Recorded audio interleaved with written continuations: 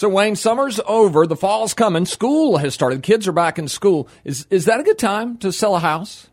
Well, I get that question a lot because a lot of people, your perception is, well, school started, so since school started, then it must be a bad time. We've missed that window of opportunity to sell our home, sell it quick, and for the most amount of money. And it's really a myth, and here's the reason why.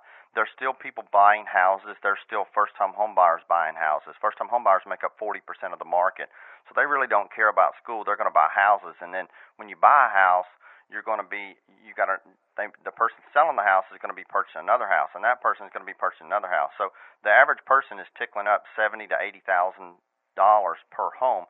It causes a chain reaction in home sales. The other thing that you have to really, really consider is the buyers that are looking after the summer months are more serious, whether it be the relocation clients that we work with or a first-time home buyer or just, in other words, it's people tend to follow people, so it's not really the trendy thing to do. So the buyers that are looking at homes, they're the more serious, they're the more qualified buyers. So to be honest with you, and I can share numbers with you, we don't have much of a slowdown at all into August, September, October, November whatsoever.